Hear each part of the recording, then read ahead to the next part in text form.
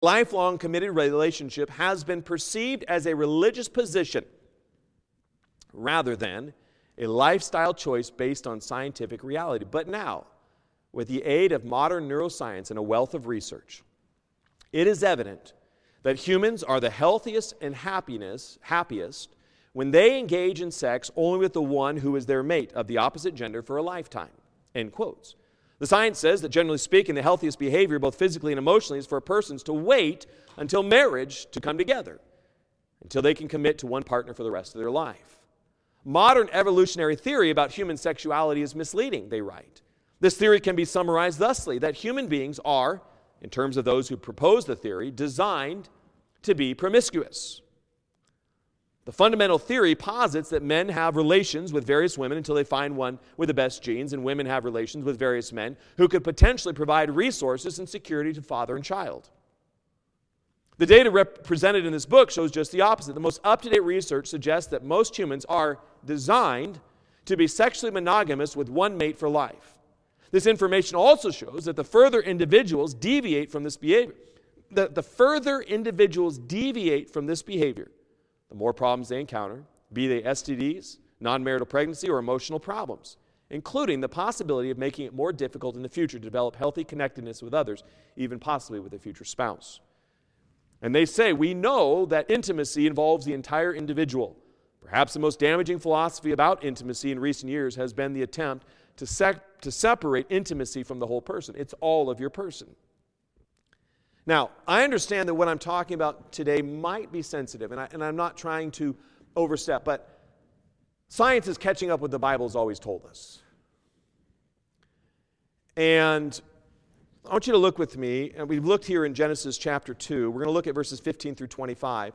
But I want to look at 1 Corinthians chapter 6. I'm just kind of laying some foundation for what God has ordained. 1 Corinthians chapter 6. Now, I understand this is not a popular position, abstinence. Abstinence until you say I do on the marriage altar. Because it goes against the very desires of the human flesh, of fulfillment, of relationships. But if I violate the relationships and the bounds that God has set, God has made intimacy for a specific reason. And when we violate this, there will always be unfortunate things to happen. Always. And this is of every, again, the Lord's put this on my heart. I've been studying this for a couple months. I've been working on this book and reading through it and taking notes, and I'm reading another book and reading another book on parenting and all this stuff that's coming down the line, studying and looking at scriptures. This is not, again, a charge against any one person. I'm telling you what God has designed is best. If there's been violations, don't beat yourself up. Just say, God, I'm sorry, I messed up. Will you forgive me? And now I'm willing to do it God's way. So don't beat yourself up. Pastor's against me. I'm not against anyone. But if I withhold the truth of what God has given us, then I am liable before God. In 1 Corinthians chapter 6, verse 12, the Bible tells me all things, 1 Corinthians 6:12, all things are lawful unto me, but all things are not expedient. All things are lawful for me, but I will not be brought under the power of any.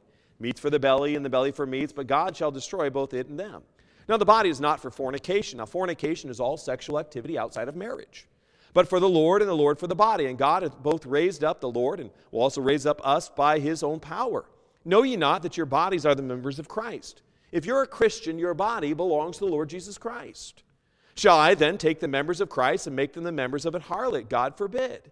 What? Know ye not that he which is joined into an harlot is one body? For two, saith he, shall be one flesh. They're not married, but they are one flesh when they come together in intimacy.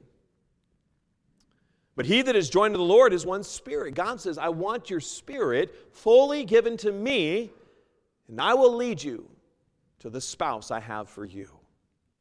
As we look at the most fundamental and first institution that the Lord created, marriage and the family, we cannot settle on our own understanding. We cannot lean to cultural norms and what TV and Hollywood and all these sorts of things are pushing forth on us. And I would say proselytizing. And we must cast these aside, the social constructs, and understand this is from the Almighty God who established the home, who established marriage and intimacy and relationships. And understand this, we have been made for relationships. We were made to be connected with another. And so we must cast aside and say, I want to know what God says. Why is finding a life partner so difficult? Why does it seem like so many people use us and then they go on to greener pastures? Why are those who were not virgins when they married are more likely to divorce than those who remain absent until marriage? And that science will tell you if someone is not a virgin at marriage, they're much more likely to divorce after marriage. Now, God can work in all of these situations. God, it's not like, oh, you have a terminal death degree that you'll never find someone. That's not what I'm saying this morning. But I'm saying we've got to recognize, Lord, if I've messed up, I'm sorry. Please forgive me. Sometimes, you know what, we don't know. Some of you may not have known. And you can say, Lord, I'm sorry. Please forgive me. But you know what? You can have a position of right now, from this moment forward, I'm going to take a pledge of abstinence until God brings the spouse I need for me. You can be, if you want to call it, a second type of abstinence. The reports that we're going to look at, and here's some of the questions that they're posing. They ask this, why are sexually active adolescents more likely to be depressed than their abstaining peers? Why do married couples report higher levels of satisfaction than unmarried individuals with multiple partners? Can intimacy be a healthy relationship building experience for married couples, but only a physical counter for people just hooking up? And I want to tell you, the Bible tells us, then when lust hath conceived, it bringeth forth sin, and sin, when it is finished, bringeth forth death. Sin is a violation of the very things that God created. And when God creates these boundaries, He's doing it because He says, listen, I love you and I want to give you the best life. I want to protect your mind. I want to protect your heart. And so often we follow our feelings. We follow our emotions. We follow culture. We follow what peers and family are. They're all Twitter-pated in love. But inside your heart, you're saying something doesn't feel right. I'm telling you, we've got to set a good foundation. Except the Lord build the house. If the foundations be destroyed, what can the righteous do? As we have, as our Psalm 11:3.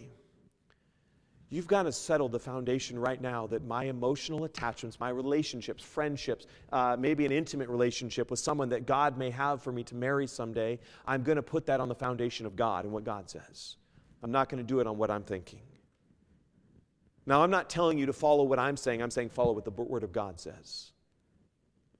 The answer to these questions fundamentally is the realization of your foundation. Because how you pursue relationships, how you go about them, who you're choosing what you're doing is you are identifying what is your foundation. If society's foundation is weak, families are weak, church is weak, and government is weak. The very foundation of the home, of a husband and a wife, if that is weak, that affects every aspect of society. Because it affects my mind. It affects my heart. It affects me spiritually with God. As I mentioned last week in regards to authority, if a husband is not right with his wife, God says, I'm not answering your prayers. He's called the man to be the leader, and I'll talk more about that. But interwoven with the teaching of God's Word, I will be injecting some statistical data, scientific information that supports what God has already established. Science and statistics are catching up with what we have already known since the day God wrote the precious Scriptures.